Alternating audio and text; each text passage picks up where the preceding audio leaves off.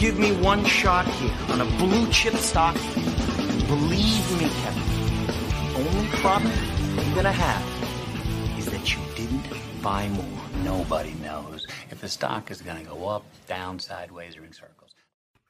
What's going on, NBA draft fans? Your boys are back. The Wolves of Ball Street, your favorite draft analysts, the Draft Deck NBA Draft Podcast. My name is Corey Talbot, and I am here, as always, with my guy, Albert Garbage Time Gim. Albert, what is poppin', dude? A lot's going on. Excited to be here. Excited for our guest today. I feel like yes, we haven't done a guest in a while. So yeah, that's always exciting when we have a different voice. You know, our listeners, they give us crap sometimes about agreeing too much. So if we bring in a third voice, I'm sure we won't agree on everything. But I'm excited. I'm ready to go. Let's do it. Let's introduce our guest, my guy, Laro, who I'm happy we could finally get on the show because, you know, he went dark for a little bit last year, went private. So happy to get him back in the public space because brilliant basketball mind. And I can't wait to chop it up with him. So what's going on, man? Man,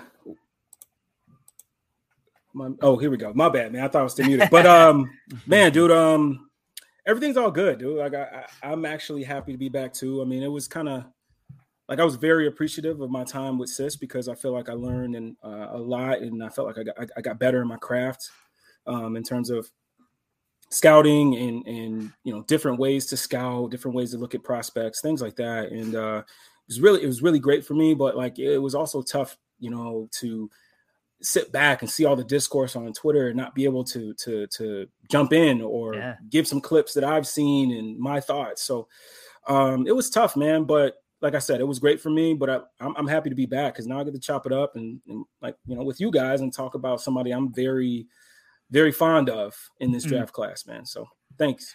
Yeah. Thanks for bringing me on.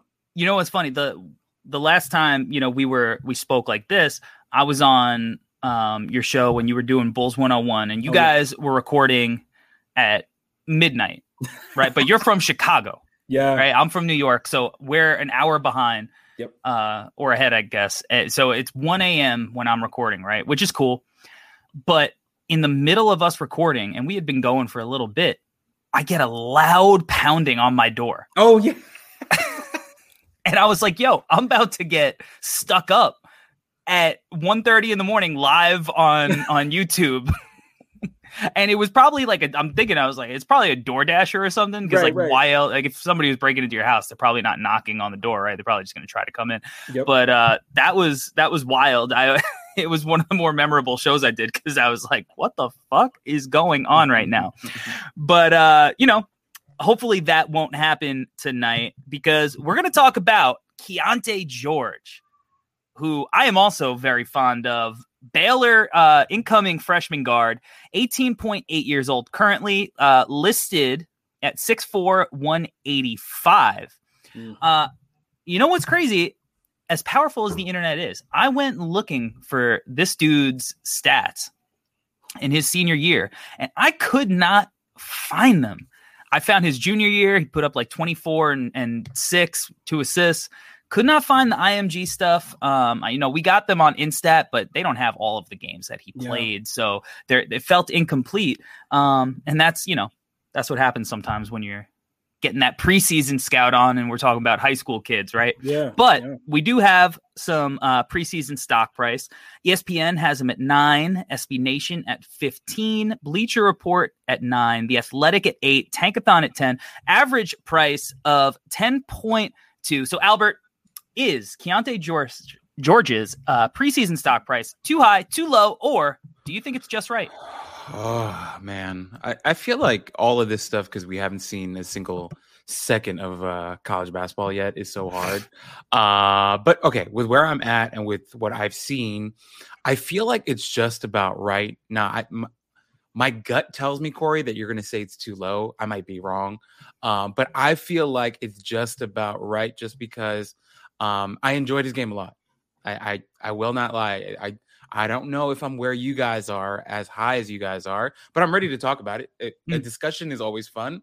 And today, I don't know, maybe I woke up on the wrong side of the bed. I said, you know what? Maybe for once I'll go to war. No, I'm just kidding.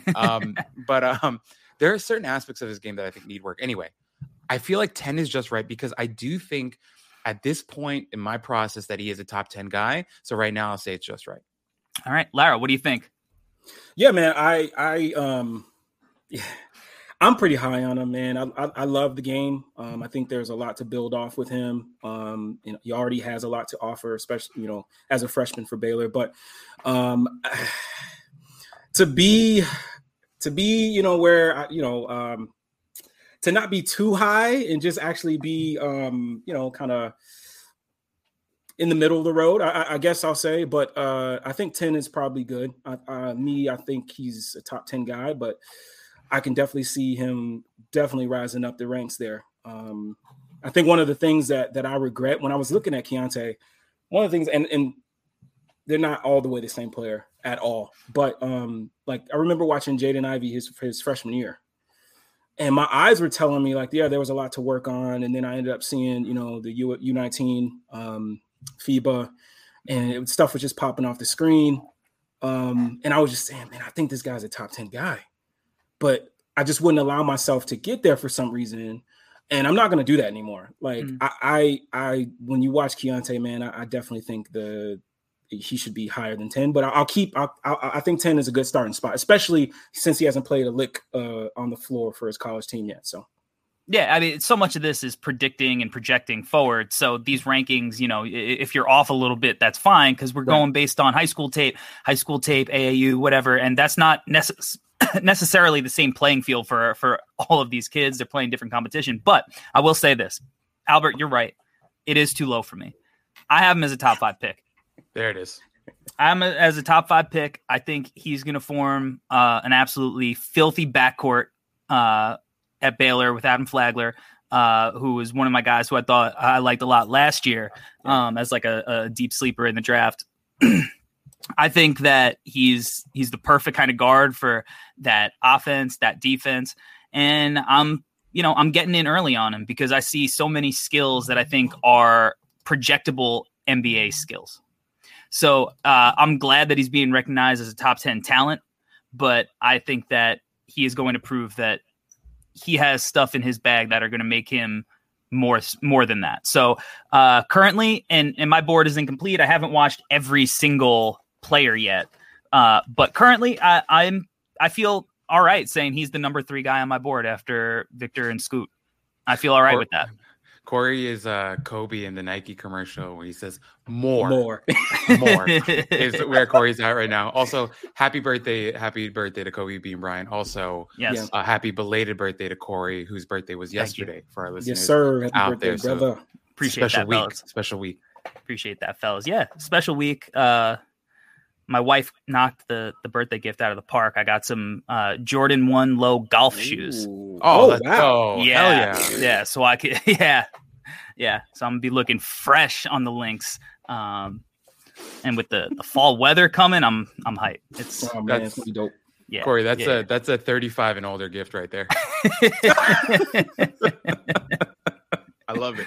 Hey, that's your wife, man. Great gift. Yeah, she crushed that. She absolutely crushed it. All right. Let's get into, the scouting and, Albert, I ask you this every week. I'm going to let you decide again. Where do you want to start with Keyonte's game?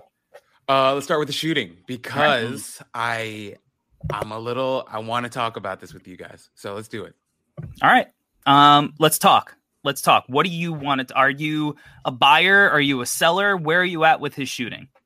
I am a huge, big time buyer. However, there is a however here. All right. There needs some fine tuning needs to happen. So I for me, I love the confidence. I absolutely love that he's like in his mind. He's like, oh, a jumper is a weapon for me. My jumper from anywhere on the court is an absolute weapon for me. I love that. I love that he's going to walk into college and he's going to be like, oh, you guys all have to be worried about my jump shot because it's nasty. I love that. Right. I do think there are times where because he's so confident, he gets a little bit nonchalant with his shot, a little bit loose. and things start to get a little disconnected. And I never want to use this word because I actually don't think it's accurate, but it felt not lazy, but a little just, I think nonchalant's the best way to put it. There are times where I felt like he wasn't as focused and as locked in. Maybe it's because of his confidence. Maybe it's because of the competition he was playing against. When he would get a little bit loose, I thought his shot would get a little wild. He had some, let's call it for what it is. On his tape, he had some wild air balls. He had some weird misses here and there, side of the backboard stuff. But I don't think that it's anything mechanical. I think it's just in those moments he got a little nonchalant, is how I want to put it, with his shot. So for me, big time believer. I would just like to see more tape for sure on the college level. And I would just like it if he would be a little bit more locked in at times. So it's not even a critique per se. It's just, I'm excited for him to build on that and to just get better. So yeah, I'm a big time buyer, but I did think there are times when the focus would come and go, but I'm sure there are a lot of outstanding reasons for that. Lara, what do you think about Keyonte's projection as a 3-point shooter? Oh man, look, I think where maybe Corey is the same way is when I watch prospects, I kind of put myself in a coaching kind of area, mindset, I should say. And when I watch Keyonte, man, like you said, I think it's a weapon. There's no doubt.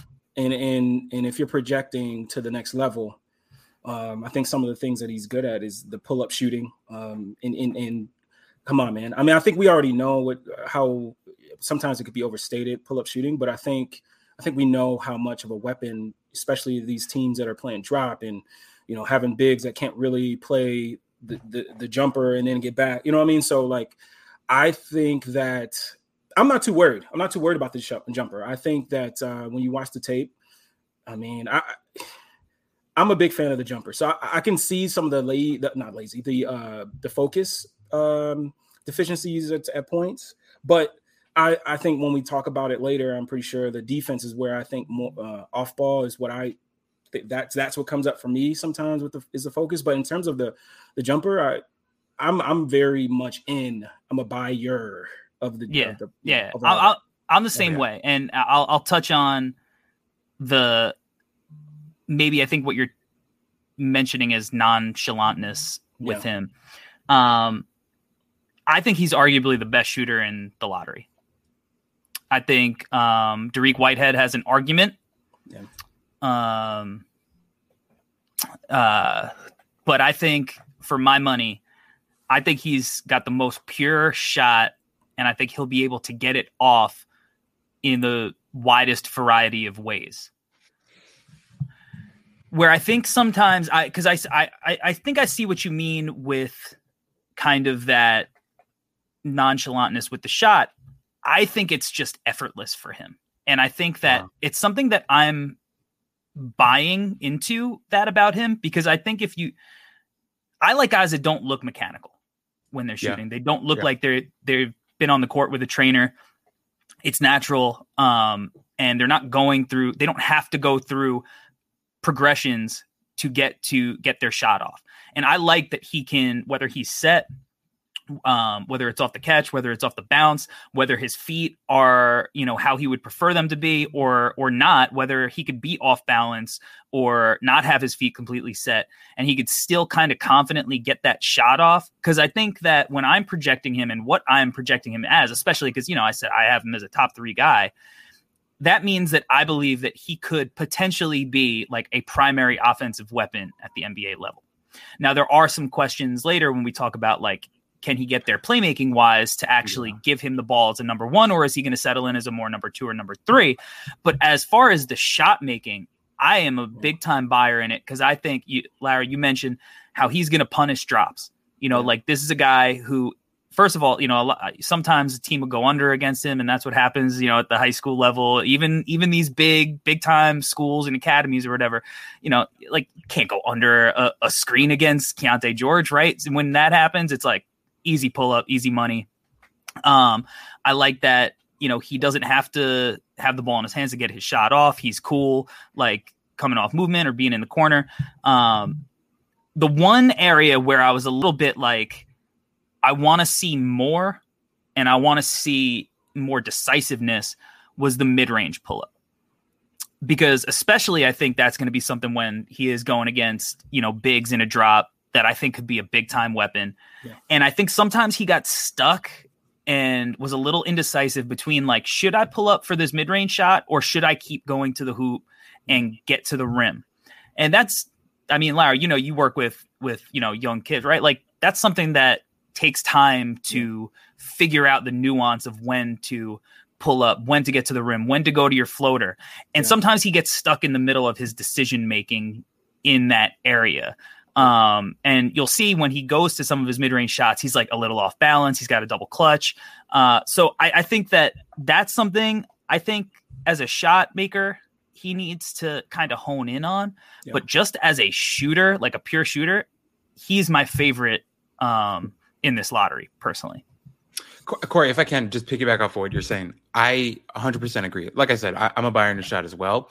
The only thing is that the thing you said about his footwork, this is just my opinion. I thought there were moments where, like you said, he is such a good shooter that he could be kind of free flowing with his footwork. There were times though when I wished, damn, in this moment, you have so much space, and whether it's because he created space or because the defense gave him that space, there were moments where I wished, hey, man, you have that half second here to set your feet for the shot, and he chose not to. And once again, Corey, it's not like a major criticism. I think it's if he could just tighten that up, because my thing is when his feet are set, it's almost automatic.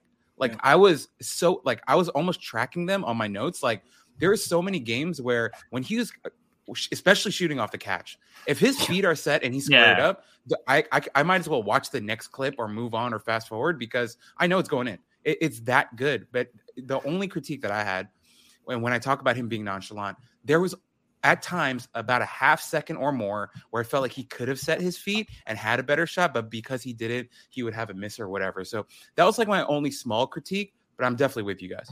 So Lara, I want to see where you're at on this. I think one of the things that, because I know what you mean, all of these kids right now from Victor on down all need things that they need to work on, tighten up.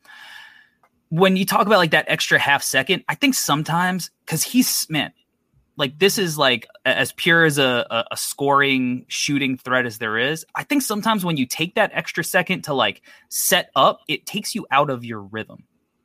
I think sometimes like when you're maybe not like off ball, I think that, like go watch Clay and see how this dude is always able to square up and get his feet set off the ball, whether he's running off a pin down, sprinting in transition, whatever it is, that dude off ball, his feet are perfect every single time. Right. So sure, that is something you could always tighten up. But I think sometimes when you're shooting off the bounce, I don't know. I think it's easier for shooters to just not think and go through process and just like, I know I can get this up. And, if I use that extra half second, it like throws off the cadence of the way that you play. I don't know. Lara, you could touch on that. And if that's something you've seen while you're coaching. Yeah, no, I think that's totally right, man. Because I think one of the things that you don't want to do, especially during season, is kind of like break up his rhythm. You still want him to play with that. Like you're saying, Corey, like when he's coming off the bounce, he takes a step back or he creates that space. Right. Like if you're not working on that a ton, like you just kind of want to stay in the flow, right? Take that shot in rhythm. But I think that's something like as he, at Baylor, who knows, man, when he gets to Baylor, gets with the guy, the assistant coaches, they sit down, hey, man, this is something on the tape that we noticed. Maybe it's something that Albert said, hey, we're going to really work on this because we feel like if you can really create the space and work on getting your feet set, you're automatic, so like that could be something that they already are talking to him about. And and I've got to be honest, man, when it comes to shooting, and that's the thing that you're worried about, you know what I mean? Not inconsistencies of your follow through or anything like that. Like as a coach, like, oh my God, thank God, okay, we could work on this. We'll take a whole summer or whatever, 2 or 3 months and really just drill home, bounce feet, whatever, But I totally agree. I can see what you're saying, Albert. But I think it's an easy fix. Yes. It's just something he'll really have to just focus on, whenever he has time to do it. But yeah, man, I agree with you, Corey. It's right now, it's kind of like, especially during the season, you don't want to kind of mess with that rhythm at the moment. Maybe it's something that you really work on in the off season and really drill it home. in some ways it's kind of a luxury, right, guys? Like I think that's what you guys are trying to say. Like, Yeah. he is such a damn good shooter that the fact that the only real critique we have here is so minor and so fixable speaks to how good of a shooter he is once again. So I'm with you guys. I think for me, I just wanted to find something because he's such a good shooter. Yeah. I was like, okay, let me not jump on the pod and be like, he's perfect, you know? So right. I feel you. That's all I You wanted knew to I do. was gonna, you know, Exactly. take that route. So you got speaking of which, you know what I loved? This is one of the things that stood out to me the most, because I think with guys like him who are such natural scorers, I love his floor game. Like, I never really felt like he was forcing the issue. Like, he was coming out of the gate right off the tip and like, all right, give me the rock. I need to go cook. I felt like he was cool, like not being the guy who touched the ball for a few possessions, or at least getting shots up, and just kind of letting the game come to him. You know, like I think especially at the high school level, it's really easy, even with some of the other talented guys, Jet Howard and Jarris Walker, and, you know, a lot of guys who were really talented on that squad. Like, I felt like he was like, all right, when it's my turn, like, I can go. And it's not to say that he didn't, like, sometimes you weren't like, you probably didn't need to shoot that shot. You probably could have moved off the ball, you know, but he's a tough shot maker. You want him taking tough shots, but I just felt like it was most of the time, it was within the flow of the offense. And that's something that I really like, because it's really easy for those kind of guys at this level to just be like, give me the ball, get out of the way, and let me cook. Yeah. To go off what you just said, man, that is definitely something that I noticed as well. Like, you know, I think I just finished watching last night. I was watching some more, you know, IMG versus Montverde, their second matchup. And there were times where, like, he would hit a shot. And, you know, most guys, like, they, you know, hey, you know, at least if I was coaching, I'd be like, hey, let's keep running some, you know, let's keep going until, you know. Be the high end, right? Exactly. But, like, even then, like, you would think, like, I'd be like, hey, Joe, I just hit it, you know, whatever. Like, they ran something for Jarris, and, like, you don't see any bad body language of him, like, man, like, oh my God, just hit it. Like, like you said, man, he's within the flow of the offense. And oh my gosh, like, and it's a mentality thing. It's like that never too high, never too low type of mentality. Like, he's, like you said, he's not going to be like, yo, I just knocked down a shot. Like, give me the rock, right? Like, he's cool. Like, that to me signals that he's going to be a good teammate. Yeah. And it signals like he's going to be able to play with other people on the court. And I think that's really important, not only for him moving forward next year, where he's going to play with other guys who want to have the ball in their hands, but like in the NBA, like, you know, I think we're moving away from like this heliocentric, you know, type of basketball, because I think we're learning that there's probably a cap on how far that goes. So you want multiple creators, even if you are playing with a guy like Luka, James Harden, whatever. Right.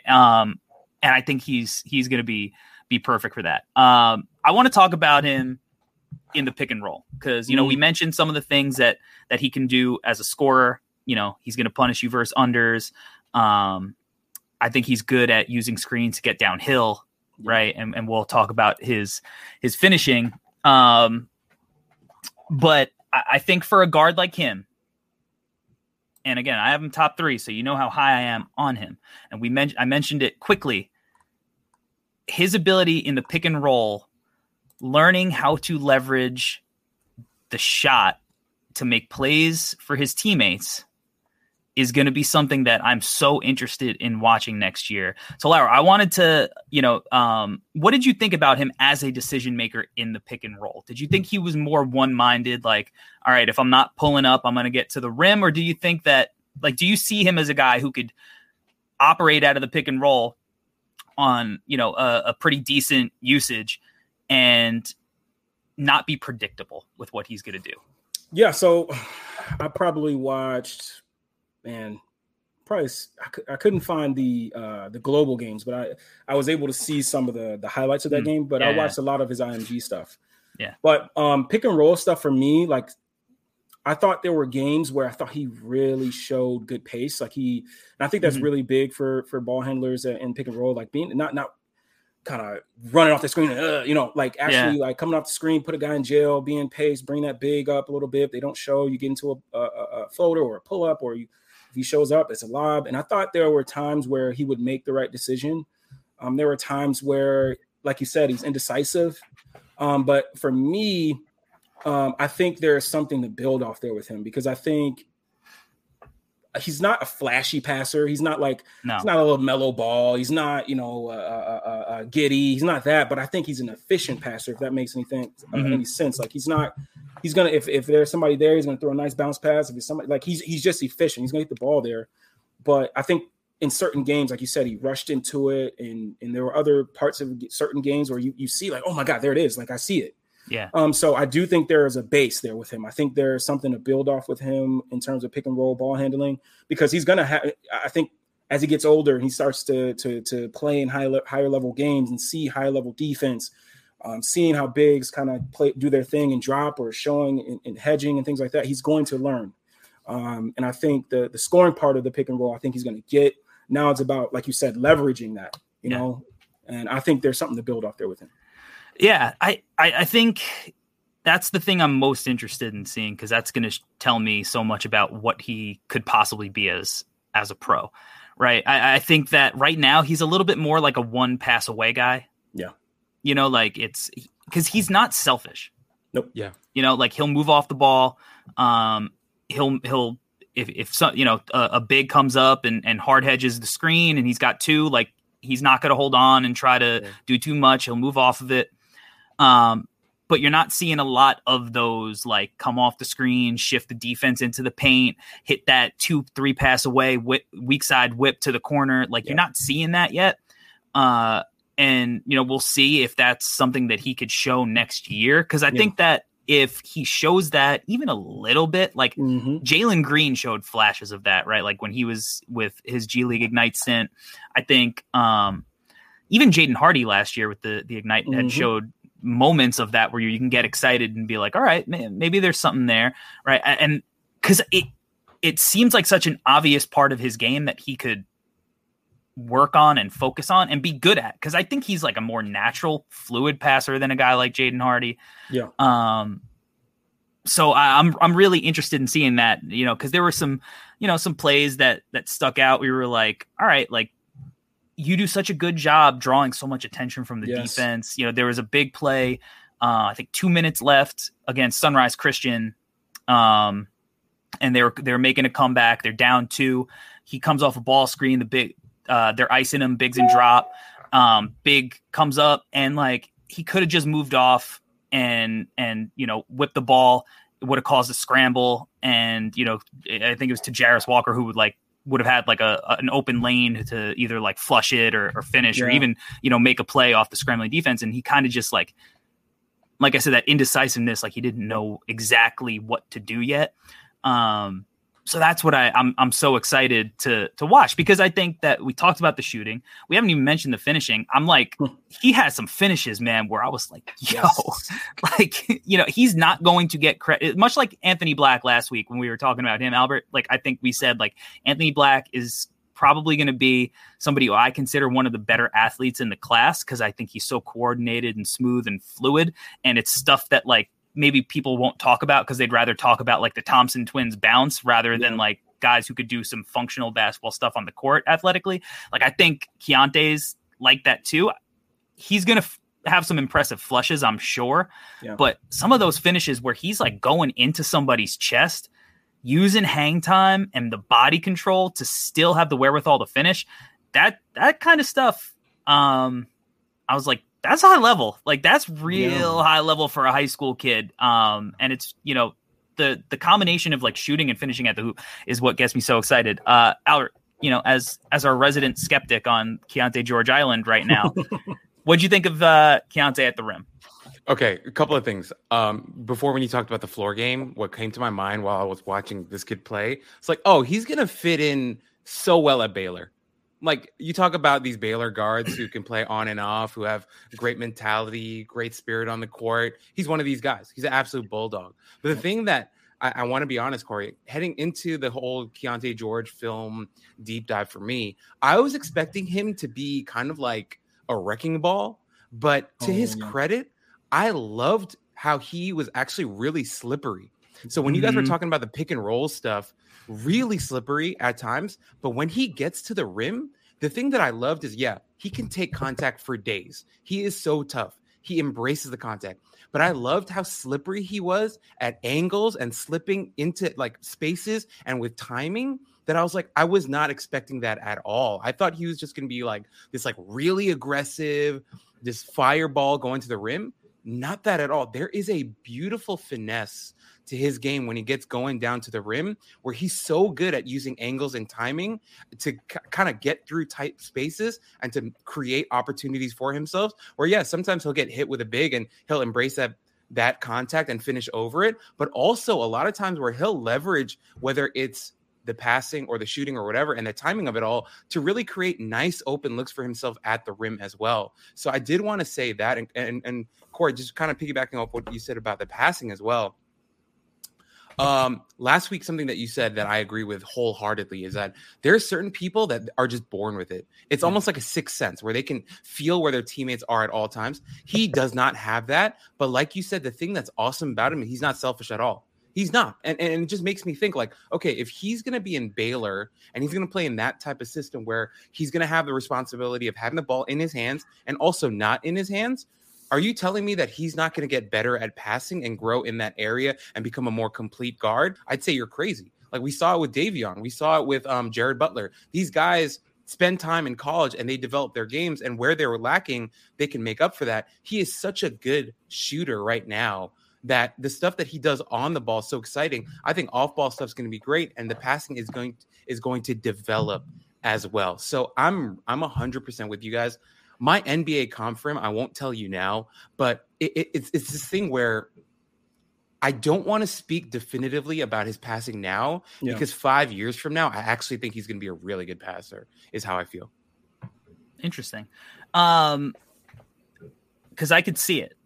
Really good, I'm not sure, but I could definitely see maybe like a CJ McCollum level type of playmaker passer. Okay. So back to his finishing for a second. Laro, what do you think the adjustment is like playing at high school and then being able to go into the body of some of these guys versus now you're going to be playing against D1 men? Like, what do you think that adjustment is like for these kids? Well, I can give you an example from my cousin, actually. But to answer that, man, I try to tell these high school guys, man, they come off, they rip, maybe they make a move inside out, get by their next guy and want to take 2 or 3 dribbles, you know what I mean? And then get to the basket. And I keep telling them, like, guys, look, man, these guys you playing in your conference right now, them dudes, if you want to get to the next level, the dudes that allow you to make, get an inside out, then you go in between the legs, then you go over, and then you ain't got that much time. Like once you get inside that 3-point line, you have to be efficient.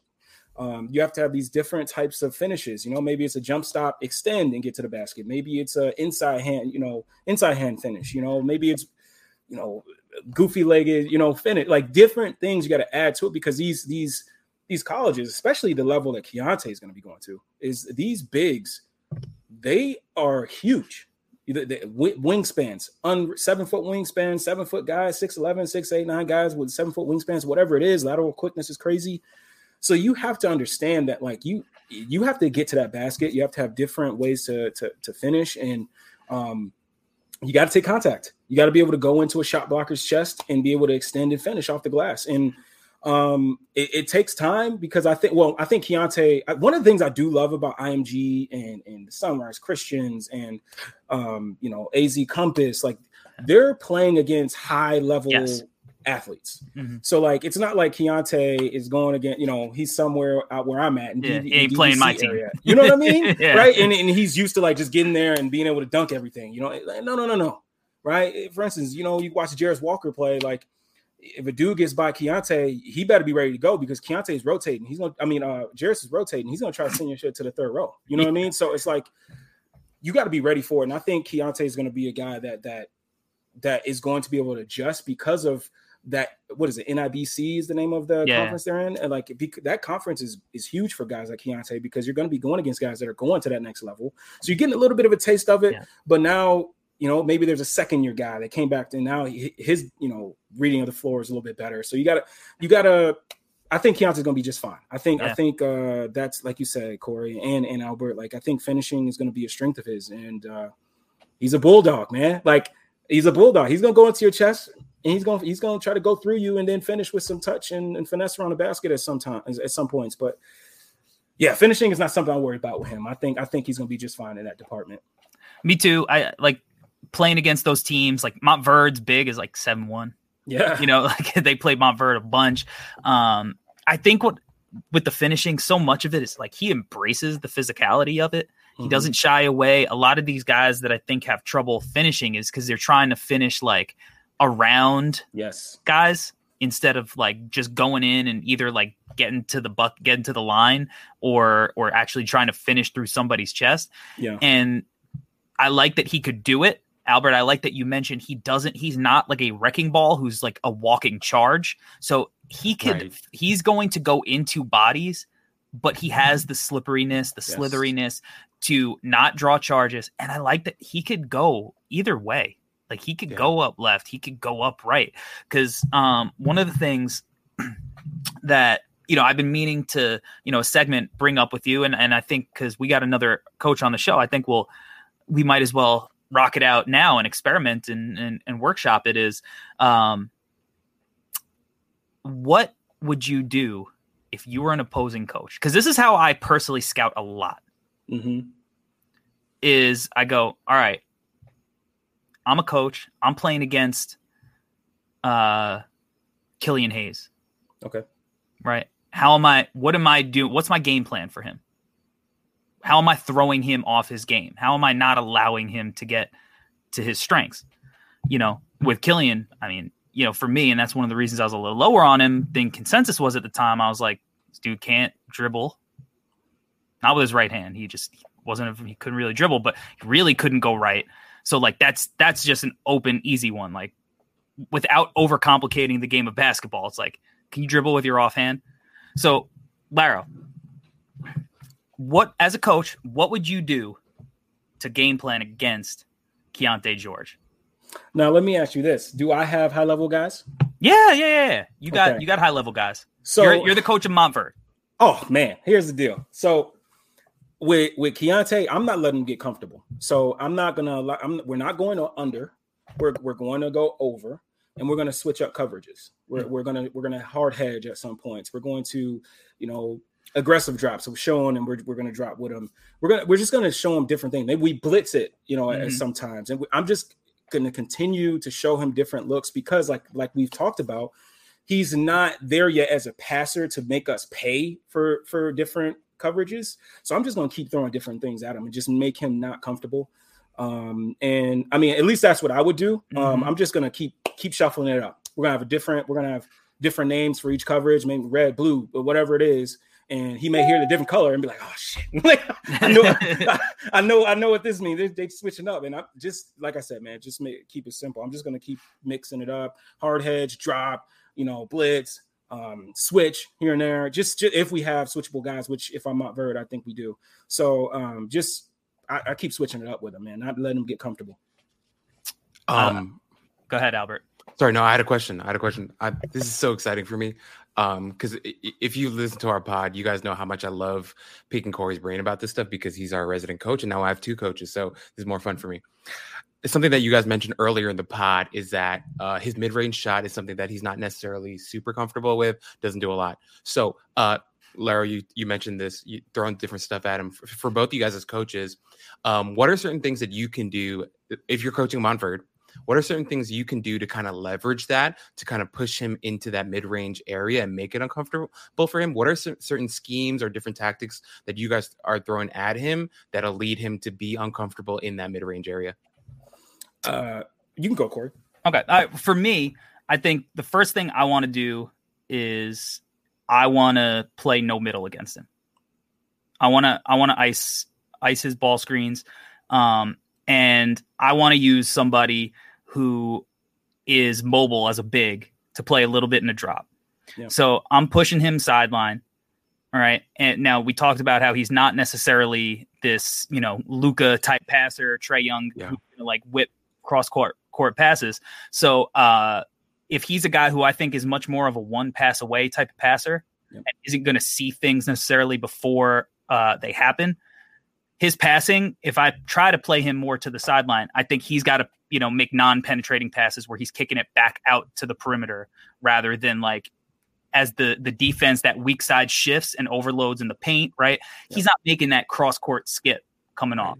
So I'm taking away kind of that passing ability. And now if I play with a more mobile big, like if I'm Montverde and they're big who was like 7'1", like, it's kind of hard for him to step out and be there on time. But if you have somebody who is a little bit more mobile, God, what was their guy's name? Their power forward, Renee. He's going to Indiana. Indiana. Like, I think you could use him kind of as that big in that drop, and now you got a guy who could switch on to him if need be. Yeah. And so if you're going to force him to play in that mid range and try to make decisions, right? Ice him, and then have that big kind of bait him into that shot, but be able to step up onto him as well. And with the guard, now you're kind of closing space. You could put two on the ball as the guard recovers off the screen. And now you're making him have to make a quick decision on, do I make that shot or do I get off the ball? Because now you got two coming in a trap zone kind of in the corner, where you got to kind of pinned from short corner to the corner. So that's kind of the first thing I would think of personally. Yeah, no, I totally agree with that. I mean, even if it's like, I guess you would ice it. I think icing would be a good idea as well. I think for me, if I was going into a game, and this might sound crazy, but I would be more worried about him off ball because I mean, the what's his name, Jacoy Hutchinson, and then also Jaden Bradley when they had him. Them being able to get into a paint and getting us in rotation and having him attack closeouts. That's not what I want. You know what I mean? So, it could almost like want him a little bit on the ball just so we could, kind of control what he's doing a little bit. But I think icing is definitely what I would do with him. And like you said, bait him and be able to get back, show him contest on and pre-rotate on the backside, and just whatever. He's a tough shot maker, though. He's going to figure it out eventually, right? And that's where I think, like Laro's saying, he's going to throw multiple coverages at him. Yeah, is where it gets important. Maybe you switch on to him. Maybe you have a guy like Dylan Mitchell, a wingy, athletic guy. You just let him like go at him one-on-one, like make him go against somebody who's long, who can move with him laterally. Like you said, those kind of guys you do have to kind of change things up on. And the best of the best, it doesn't work. Yeah. Like the best of the best, it don't work. You could throw whatever you want at Luka. You throw whatever you want at LeBron. Yeah. They figured it out before you did it, right? They knew it was coming before you did it. But like with these young guys, I think that's what you do. And I think that's one of the things, every level you jump up, right? Like things get harder. Things get faster. Guys are bigger, stronger, quicker decision makers. And these guys at the next level, they might not be prospects like a Keyonte George or Derek Whitehead or whoever, but they might have been in the system playing against, these guys for 2, 3, 4 years. Some of these guys with the extra COVID year might be fifth year, seniors. Yeah. And they already know what they got to do. They already figured it out. They might not have the talent. They might not be league bound, but they already know what to do in each coverage. And they don't have to think because they already seen it a million times. It becomes just pattern recognition. So, I think switching it up is, against these guys who could score like that, necessity. I think also too, a guy like Keyonte, he makes you as a coach and hopefully as a player. Cause you have some boneheaded players that just they just do their own thing, like sometimes, but I think he forces you to be so connected and so focused in the game, because that one moment, for instance, I think of against Montverde, the game I watched, the whole game, they were not switching the big onto him. They were doing a good job communicating. And that one time where they screw up the communication and the 7-1 big gets out there on him, and Keyonte wastes no time. Tim Hardaway crossover, by him into the body, finish off the glass. And it was just like he makes you pay. You're gonna bring a 7-1 guy out there, he's gonna make you pay. Oh, the other thing I love about him is like there are guys like Keyonte that fall in love with their jumper, right? They I got a big on me. I'm going to step back, side step, and get to my jumper. And then, hey, when you feeling it, do your thing. But I'd love to see guys like Keyonte where they know they can probably get to their jumper or their shot with the big coming out there. But you know what? I'm going to get to the basket. I'm going to apply pressure. If I get a foul, I get a foul, but I'm going to finish. And he doesn't fall in love with his jumper at times. Yeah. Like he'll tackle it up. I love that, man. I love it. Yeah, that stuff lies beyond your years because it's so easy, guys. Like, I be walking to an LA Fitness, a Lifetime, whatever, and every kid, like, I'm jacking threes up, right? Like, that's what kids want to do. And when you're somebody who might be the best shooter in the class, potentially, it's easy to fall in love with it. But he mixes it up, and that's what makes him dangerous. Like, because he also has something I noticed. He's got the clutch gene. Oh, yeah. He's a guy you could give the ball to and you want to give the ball to at the end of games. Like, multiple like buzzer beater shots at the end of quarters. And then he had the game winner against Montverde. I think it was early in the season at Montverde when IMG was number 2, Montverde was number 1. And he had made a couple of clutch buckets.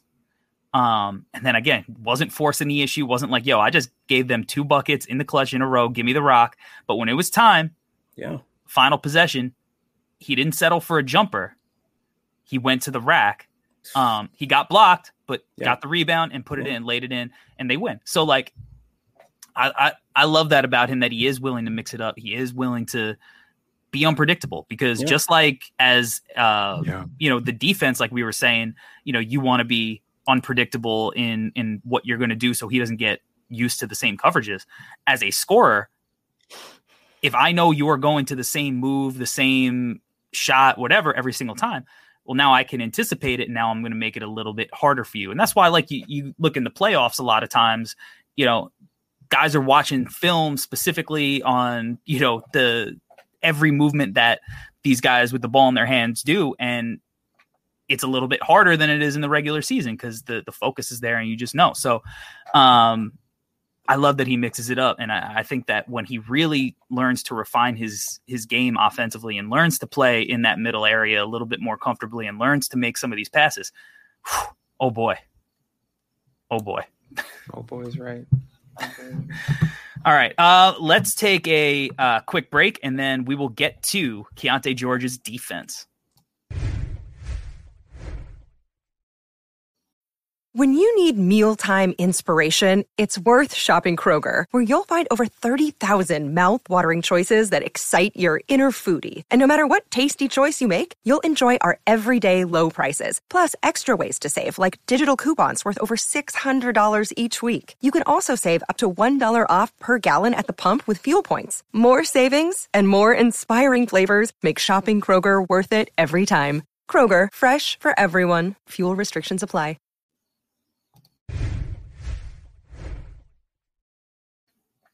All right, we are back to break down the other side of the ball. We talked about Keyonte George's offense, what we like, what we think he needs to get better at. It's time for the defense. So, Albert, let's talk about his on-ball stuff first, as we usually do. What did you think about him one-on-one on the ball? Physical was the first thing I wrote down. I posted a clip on Twitter about a week ago. I don't remember, actually. Maybe it was a week. Yeah, actually over a week ago. I think he's really physical. Well, we talked about the physicality on the offensive side. Defense, same thing. He can really get his chest into guys. Does a really good job. I think he moves his feet well. I think his hands are really strong too.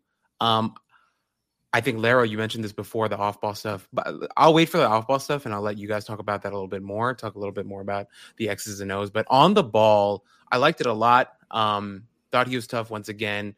I thought closeouts, he did a pretty good job at times, but also it's not all the time.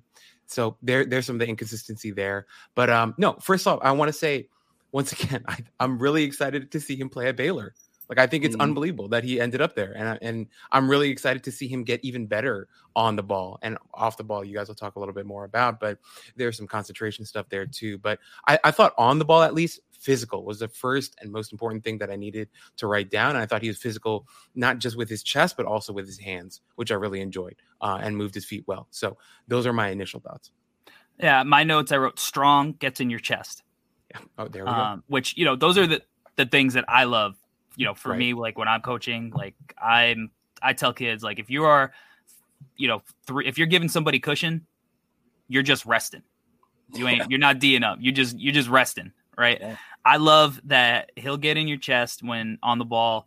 He'll shade you to a side too. Like I hate defenders that play flat. Because at the upper levels, if you're playing flat again and you're not dictating the possession, you're toast. You're not. If you play Tyrese Maxey flat, like my dude is either putting one directly in your eye or he is blowing right by you. You got to make guys uncomfortable. I like that he does that. I think on pump fakes and ball fakes, I thought he was pretty good at staying on his feet. He like a guy like Dariq Whitehead, who, he checked a lot because they played Montford a good amount. And, another high level prospect who had a couple of inches on him too, He's a guy who'd create some separation or whatever. But he's right there. He's on your chest. He stays with you. He's finishing high hand and he's not jumping, So where a lot of other guys might bite on a pump fake because Dariq Whitehead is a, filthy shot maker. He was able to stay on his feet, make that hard for you. So on the ball, I think those are all good things for me that I'm encouraged by. And, I remember, going through his initial film defensively and just going like, oh, my dude is a two-way player. Let's go. Like, let's go. Like I don't gotta, kill him for that.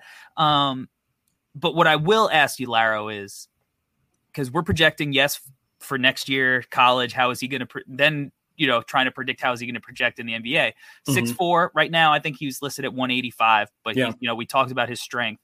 I doubt you could find a wingspan measurement anywhere. So, I don't want to guess on what his wingspan is, but how switchable, how many positions do you think that he potentially down the road is going to be able to defend in the NBA? Oh, man. I think right now, safely for me, I think it's just the 1 and 2. Like the 3, like I don't know yet. I don't know about that yet. But for me, I think I would be comfortable with switching him, 1 and 2 right now. But the 3, I got to see more on. I don't know how he looked guarding Kawhi or PG out here right now. But I think 1 and 2. I think I'd be fine with him at the moment. Yeah, I definitely 1 and 2. I think 3s. You don't want him starting the game and focusing as like your primary matchup unless it's like one of these off-ball guys that you're just throwing him on to because he's the worst offensive player. Yep. But I do think that I'm not going to shudder inside if he gets switched on to a 3 because I think he battles. And he had moments against wings, but it's the high school level. But guys who had size on him, and he baited them into like kind of settling for jumpers instead of like, oh, look, I'm going to take advantage of my height and my strength and try to get up and over him and finish at the hoop. So I'm encouraged. I don't think he's stepping in and for a while and being able to hang with Kawhi's strength or whatever. Exactly. But those guys are more 4s right now. And, they're interchangeable, positionless, whatever. But, like a guy like Zach LaVine, our guy Zach, he's playing a decent amount of 3 in these Bulls lineups, right? Like, I think eventually, Zach's a bucket. So, nobody's stopping him consistently. But like, I'm not like, oh, this is a mismatch because of his size necessarily. It's like, this is a mismatch because Zach is, a pure scorer. That's where I'm at. That's where I'm at too, man. Because as a coach, just make it hard. You know what I mean? Don't be that guy that's just like, oh, he's gonna score me anyway. So let me not get this foul real quick. Like no. How about if Zach wants to get to the, he wants to get to that side step. How about you make that side step as tough as possible? Make him shoot over a hand. It may not affect the guy like Zach, but at least like you're not making it like you want the mindset of Zach going, oh shit, here come that young bull. Yeah. Let me give him my best stuff real quick so I can get this bucket. I can't be on Twitter talking about, oh my God, Keyonte just got, you know what I mean? So no, man, I think he has the right mindset, and it's the one that you want to coach as a coach, man. That's it. So much of defense is mindset. Like anybody could defend, at the NBA level, like if you're an NBA player, you could defend if you want. Like you might not, obviously, like not every player is going to be a potential all defensive team guy, but like if you got the want to, you can defend. Kirk Heinrich was a bad motherfucker defensively. He was probably never the most athletic guy on his team and his lineup. He just gave a shit all the time, right? Like caring matters. And when you're potentially your best player is the guy who cares, that permeates through the rest of the team. There's no excuse if your primary scoring option is the guy who is giving a shit on defense.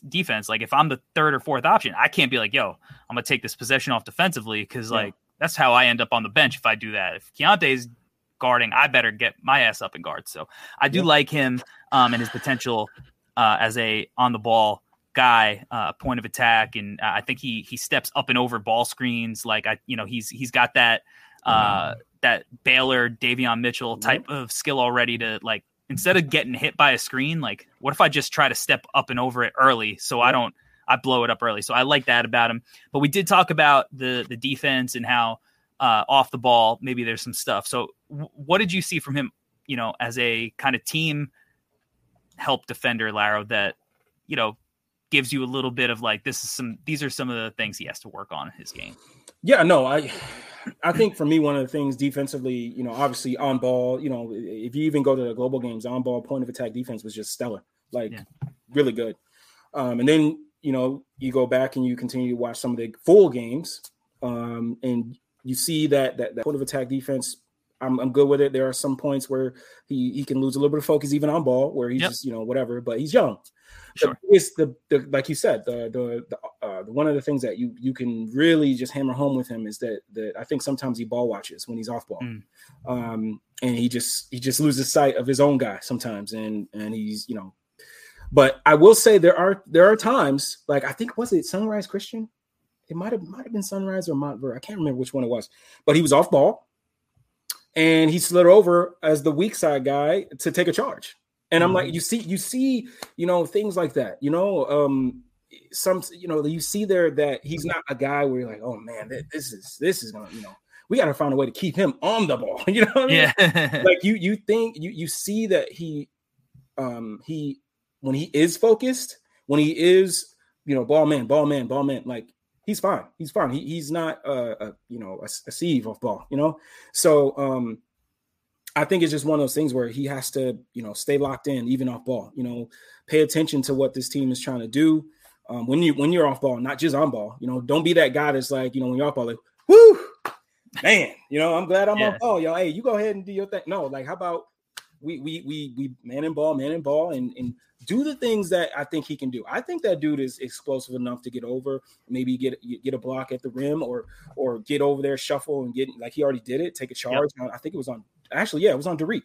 And we got over, took a charge on Derek, and it's just like, you see it there, but it's just not enough. He just needs to really lock in on that.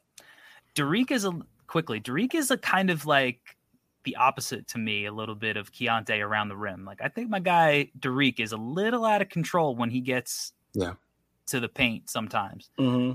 But sticking with Derek, you mentioned like getting caught ball watching, losing, you can't leave Derek Whitehead, when he's off the ball, because that split second, like that's where he's bread and his butter.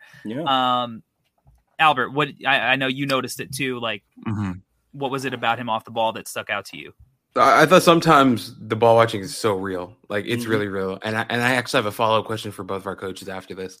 But I was thinking, like, there are times where he's coming out on closeouts and he just gets destroyed by a head fake and he's flying 900 miles the wrong way. However, there were times though where I was like, oh, that's a really good closeout. Yeah. He's doing the thing Corey talks about, all the choppy feet, hands are up, he looks really good. But then there are other times where he's just kind of flying around like a flying squirrel all over the place. So didn't love that all the time. Here's my question for our coaches here. Let's imagine that you guys are Keyonte George's coach. He's 18 years old. He's a kid who's been playing ball his whole life. He's had so many different coaches tell him exactly what you just said to me. Hey, you got to watch ball, got to watch man, got to watch ball. You got to keep your head on a swivel. Blah. He's heard this before. Yeah. Right. And I'm sure that you guys have had kids in your programs at whatever level that you guys have coached. Right. And you have kids who've heard things before. You've taught kids, hey, don't do this, don't do that. They've heard this message before. What are certain tactics that you would use for a kid like Keyonte George or an Amen Thompson or Anthony Black or whatever? What are some tactics you would use to nail home a point like the point that you guys just made? If you're playing off ball, you got to be able to play with your head on a swivel. You have to have different things in mind. How are you delivering that message to a kid who's heard this his whole life to finally retain and apply that into his game? What are some tactics you guys are using to get that done? I think the first thing is film. You got to see it. You got to see it, and you got to be okay with being called out on it. Like you can't be afraid because he is Keyonte George, potential top 10 pick in the 2023 draft, to call him out. And I'll tell you what, I know the coaching staff, at these academies and at Baylor, like they are not going to sugarcoat anything to anybody. But like anything else, man, like kids they learn differently. You could tell somebody to do something a million times. But if they did it, especially like if you're in practice and they do something wrong, like you can explain what they did wrong. Right. But sometimes it's just not going to get through their head because they can't picture it. Like they acted on instinct. So maybe they can't even play what they did in their head necessarily to figure it out. But if you have it on film and you could point it out, be like, yo, you were here, right? But you should have been here in the paint. And if you were in the paint, you could have met the driver and taken a charge, but and you got to realize you got to be there. You don't have to stick to your man like glue necessarily. You just got to know where he is. Yeah. You got to see him. You got to communicate. You got to talk. But if you point it out on film, to me, that's like one of the best ways to learn not only about, your game in general, but like the game in general, because you could also learn things from other people's mistakes. Be like, oh shit, I shouldn't do that. Keyonte just lost his guy off the ball and coach is saying, he's showing him where he should be. I better do that next time too. So for me, it's film is the biggest thing. Yeah, no, that was going to be my first thing, like a couple of guys that I have, right.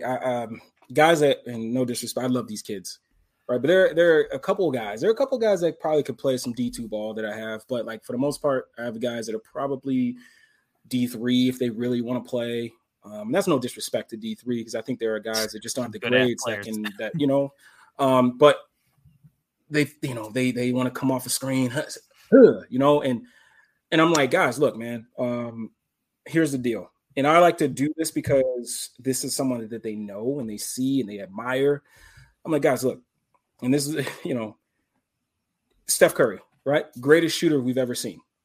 That dude could just live off of just being an offensive player. Why is it okay for Steph Curry to get better at defense, but not you?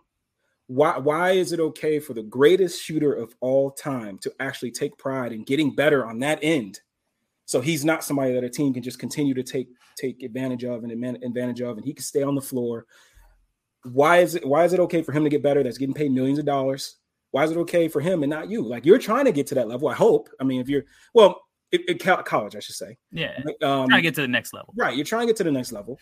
So like, why aren't you trying to do what it takes? You know what I mean? My biggest thing, my coach, Mark Anderson, who played at Bradley University, told me, you want to be the player that is hard to take off the floor, right? If any situation, damn, I can't take Larry off. He's pretty good, whatever. Dang, I can't take Corey off. No, man, we need the free throw shooting. We need whatever it is. Be the guy that's hard to take off the floor. And I think aside from this, thing about, throwing out guys, the guys at the highest level to make them kind of see what I mean. But also throw some drills in there. Throw some drills to really, really hit on closeouts, right? Right? You put me as a passer at the top of the key, put a guy in the corner, and then you have, let's say Keyonte on the lane line, out of bounds. You pass it to me, you touch my hand, and then I pass it to the guy in the corner, and now you got to go close out perfectly on that guy, and you're working on how to, move your feet and stay in front without fouling. Just putting him in different situations and drills. One, you see it on film, and then you go do it in practice, in drills. And you really just try to keep honing in. And I think one of the biggest things that coaches, I think, forget about is feedback from players, right? Don't just be the coach that you got to do this, you got to do this, you got to do that. How about you say, hey, Keyonte, what is it that you're seeing on the floor? Why are you not – what is it? What is missing here? I want to hear from you. I love that. Tell me what you're seeing, so I can know how to attack it now. I think there are a lot of coaches that are just like, you're going to do it my way. I don't care, and that's just not going to do it, So I think I don't know if he's had coaches like that, but that's what, for me, when a player has to improve on something, I want to hear from them to get in their brain. Awesome. Yeah. Collaboration. It's awesome. That's huge. You're out on the floor. What do you see? All right. Yes. Oh, this press break isn't working. Why isn't it working? What's going on? Yep. What's wrong with it? What do we got you have to do that, right? That's the utmost important. But, I like what you said, the real talk, telling them about Steph Curry, sometimes I got to tell my guys, like, which one of you are playing Nike EYBL right now? Yeah. Which one of you guys are on top 100? All right. So maybe we should work. Yeah. No. All right. Maybe we should work and get better. If you get there, I ain't going to say shit to you, right? you prove me wrong, but let's work. But you could tell that Keyonte is that guy. Like, this is a guy who has been coached in his life. This is a guy who plays tough, and he's willing to get at it on both sides of the ball. So for me, some of the things that I have seen from him that I thought were positive, like you said, he will slide in. I do think that he knows where to be on the floor positionally. Yeah. Off the ball. And, I still think, like, talking about defensive drills, like, I still think like a shell drill is still like, my favorite defensive drill to do, because it's just like hammering home fundamentals. Yeah.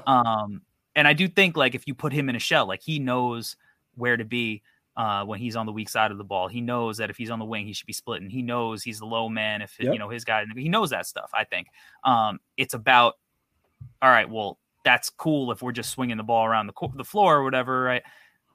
What happens when we get some really intricate offenses and we got guys who are moving around and, and that stuff, I think that it comes down to film, drills, and then just experience, reps. You can't simulate reps, and these high school guys, they need more reps. They've, they're playing high level ball. They're probably playing a million games with AAU, but like every level makes it harder, and they got to get reps against these guys. But I'm encouraged about him, and I think he's going to be, I think right now he's a two-way guy, and I think he's going to be a two-way guy next year, because Baylor's not going to put up with him not being a two-way guy. That team they are a hard-nosed, gritty defensive team that, has a system and style that has proven to be effective.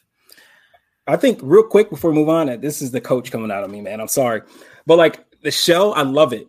But I think sometimes, coaches put the ball in the middle of the floor and we get in the shell. I think if you're going to do shell, like, start off that way, get us warmed up, and then stop them. All right, this is how we're going to maybe we start in a side pick and roll, and then we get into it, just putting them in different situations. All right, let's start with a stagger, this way, and just giving it different looks for the players. And, because if you just keep, like my coach used to do middle of the floor, and it's like, okay, sometimes they come down and they get into a pistol. Sometimes they like, where am I supposed to be in those situations? You know what I mean? Right. Yeah. Switching it up. And I love it, man, because I've heard some crap being said about the shell. And I just think that, done the right way, shell can really teach you the fundamentals, man.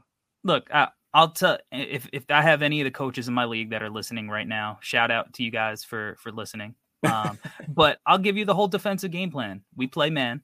Mm-hmm. We play mostly man. We switch it up, on okay, whatever. But we're mostly a man team. Yep. We are going to weak you. Okay. We're going to get up in your chest. We're going to make you make a decision. And I don't trust your ball handlers to be able to dribble well enough with their left hands and make decisions. And I know my guys are going to be in a position that they learn by doing a shell on the weak side to when you throw the ball across the court, they are going to pick it off. We are not going to gamble on the ball. We're going to get steals off the ball. We're going to force you into bad shots. And hopefully we're going to rebound, which maybe is something my team needs to work on a little bit. But we're going to make you miss the first shot for sure. So that sometimes it's that simple. This is a high, these guys are playing at a different level, so it's way more intricate. But like you play that pack line D, like the right way, and everybody's on a string, and you have people who just know where to be. It's basketball, man. Like there's only so many ways that you could play the game. Like some of this stuff, there's a reason it works to this day. You know what I mean? Yeah, no doubt. All right. Let's get into, and Albert, we'll go to you first. And you gave a little chuckle earlier, so I think I know where you're headed with this. If you're buying stock in Keyonte George, who may you have bought stock in previously? Like we always say, our comps are never one-to-one comps. They're always shades of, prospect chemistry, whatever. He reminded me a little bit of CJ McCollum, which is why I chuckled before, because you watch CJ McCollum now, and I feel like, man, that guy's really developed as a playmaker. He's not Luka. He's not LaMelo. He's not Giddey. He's not any of these A+ playmakers or passers, but he's a good passer. I think CJ is a really good passer, and I think the stuff that he can do now, where Keyonte George is not, CJ is in the mid range, right? CJ McCollum in the mid range is scary good. Now that's I where think he I'd can like get there potentially, though. Exactly. So he needs to work there, which is why it's not a 1-for-1, but the potential is there. And I thought even the way that he handles the ball, the way that he is kind of slithering around the court, and he's like, he's really low to the ground too. I thought there were a lot of it reminded me a lot of CJ. And I'm not saying once again that he's going to be CJ, but if I had to pick someone that had shades of who he had shades of, it was CJ for me. I love that one. Lara, what about you? You got anybody? I mean, one of the names that I keep going back to when I watch his game, and it like you guys said, like it's not 1-to-1. Like I think Keyonte is going to be a better defender than this guy. But I always hate comps, but I think Brad Beal, in terms of like his scoring ability, he's not somebody like. Yeah, he's played more on ball recently, but he's an older guy. He's more seasoned, and he understands the game a little bit more. But coming into the game, like he was more off ball, attacking, tilted defense, especially with John Wall on the team. Yep. And we already know what he is as a shooter, either off the bounce, catch and shoot. And I don't know. I just see a lot of Bradley Beal in his offensive game, and I do think that, I see that offensively. Defensively, I don't know, man. I think Keyonte's a tough guy to comp, just because I think the defense is like, when you see a guy with the type of talent that on offense that Keyonte has, like usually, at least in my opinion, like the defense isn't there where it is with Keyonte. So I don't know. That's what I see. I had Bradley Beal as one of the guys who I thought that he plays a little bit like. Shout out to the chat. San Fran Fan 30, our guy, says kind of reminds me of Tino Mobley, which I thought was a kind of a clever one. And Albert, I thought you'd appreciate that because you like our old guy comps.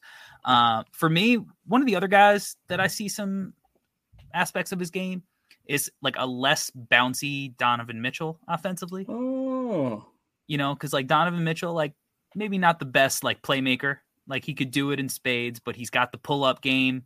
He'll go finish through contact.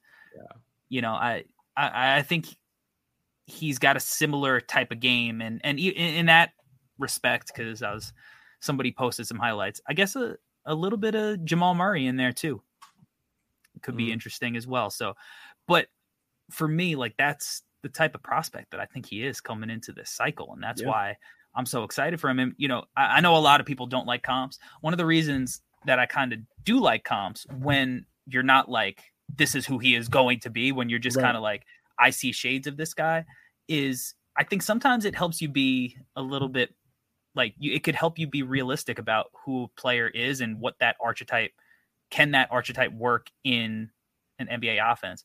And this is high praise for the guys, for this guy. We said Brad Beal, we said CJ McCollum, we said Jamal Murray and Donovan Mitchell. So that's high praise. I think he is potentially that kind of talent coming into the year, but it's why I'm so excited about him, because I could really see him being that type of player in an offense, and if that playmaking never comes around, no one's going to say that Jamal Murray is the best playmaker in the league, but he found the right partner to thrive off of. And when healthy, he's devastating. He's a problem. So even if that playmaking never comes around, he still could be a guy who could win you playoff series. So, I think that's one of the reasons I'm so high on him coming into the year. I know, Larry, you talked about it early at the start of the show. Sometimes you just got to be confident, in your evaluation, and not really worry about what consensus is saying, and just be like, this is what this is how much I believe in a guy. Cause for me, I believe in him pretty heavily. All right. It's time for America's favorite segment. Albert, it's time to sell me this pen on Keyonte George. All right, America. And actually we're on the charts in 17 other countries. So also those countries, they love this segment too. Shout out Draft Act Worldwide. Mm-hmm. Worldwide. Here we go. Okay, so this is what I want to say. Keyonte George is the beautiful combination of strength and finesse. It's really intense to watch. So here we go. So guys, if you're interested in players who are really strong, but also have a ton of talent and skill to their games, then you should like Keyonte George. Keyonte George is a guy who can shoot from the parking lot. He's a guy who can finish over bigs with his strength and savvy and slipperiness and all that stuff. Is he a perfect player? No. We just outlined for you guys a couple areas of his game that we feel like he needs to develop in. That's fine. That you should be excited about that. You have an 18-year-old guy who has a really strong base, a really strong floor as a foundation, and with good coaching, that's dependent on whatever front office I'm talking to right now. With good coaching, he may develop into a perennial all-star type of player. We named CJ McCollum, Bradley Beal, right? Coutinho Mobley, all these players, right? Jamal Murray. These are perennial all-stars that we're talking about, and that's the type of talent we have in Keyonte George. So here's the thing. The onus is on you, GM, and your team to coach this kid up right and get him to where he needs to be, because he's got all the skills that you want in an NBA type of lead-ish guard. Is what I'd say, and why you should buy stock in Keyonte George. Let's fucking go. I think we can end it there. We're putting out bangers, Albert. We are. We've been putting out some bangers. If, for anybody trying to get into the draft in the preseason, ain't fucking with us right now. Lara, we're gonna let you go first. You're the guest. Tell everybody on the World Wide Web where they can find you.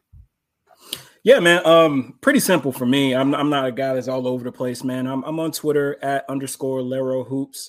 And since this has been tough getting back into my rhythm of watching film and on my own time and getting clips out there and giving my thoughts, but I'm starting to get back into motion. So if you're a person that likes to look at some clips and have some, hear some feedback on it, I'm a person that loves to talk about clips. I love to talk about ball. So if you want to, follow me and we can get it popping on what your thoughts are with prospects.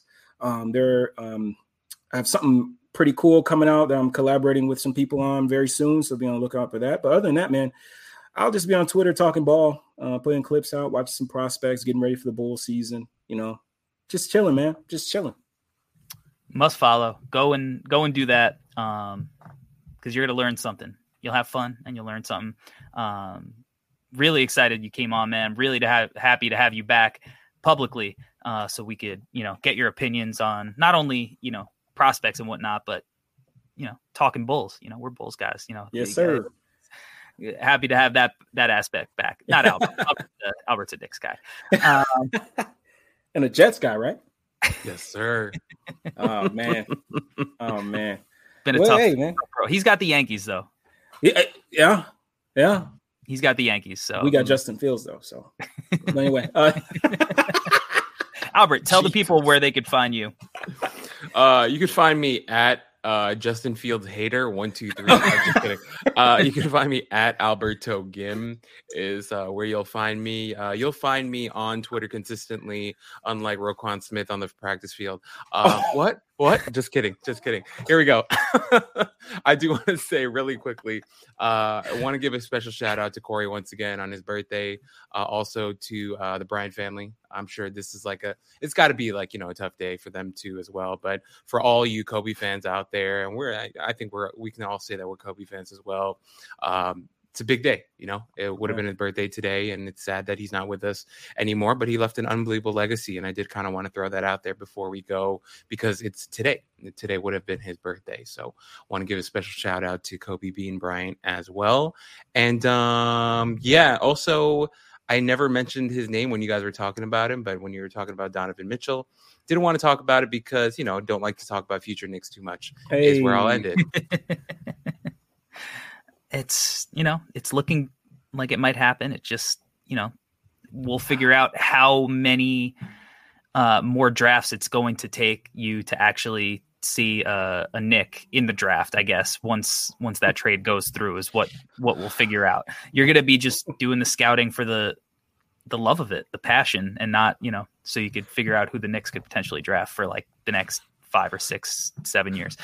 You can find me at Corey Tulaba on Twitter, the NBA Draft Dude on YouTube. Make sure that you subscribe to NoCeilingsNBA.com. It's free, and you will get content delivered to your inbox Monday through Friday during the season, and 2 to 3 times a week during the off season. I wrote about Scoot Henderson recently, which is a piece that I was excited to write. We did an episode on him, but I needed to, throw some visuals out there with the content. So you can read that. Again, it is free. And make sure that if you're here watching this live on YouTube, make sure that you throw your boys a like, subscribe to the channel, and subscribe to the Draft Stack NBA Draft Podcast. Throw us a rating, a review, share it with your friends and your family and everybody that you love, even your haters. And we'll be back next week with another episode breaking down another potential lottery prospect. Until that time, we out. Peace. Peace.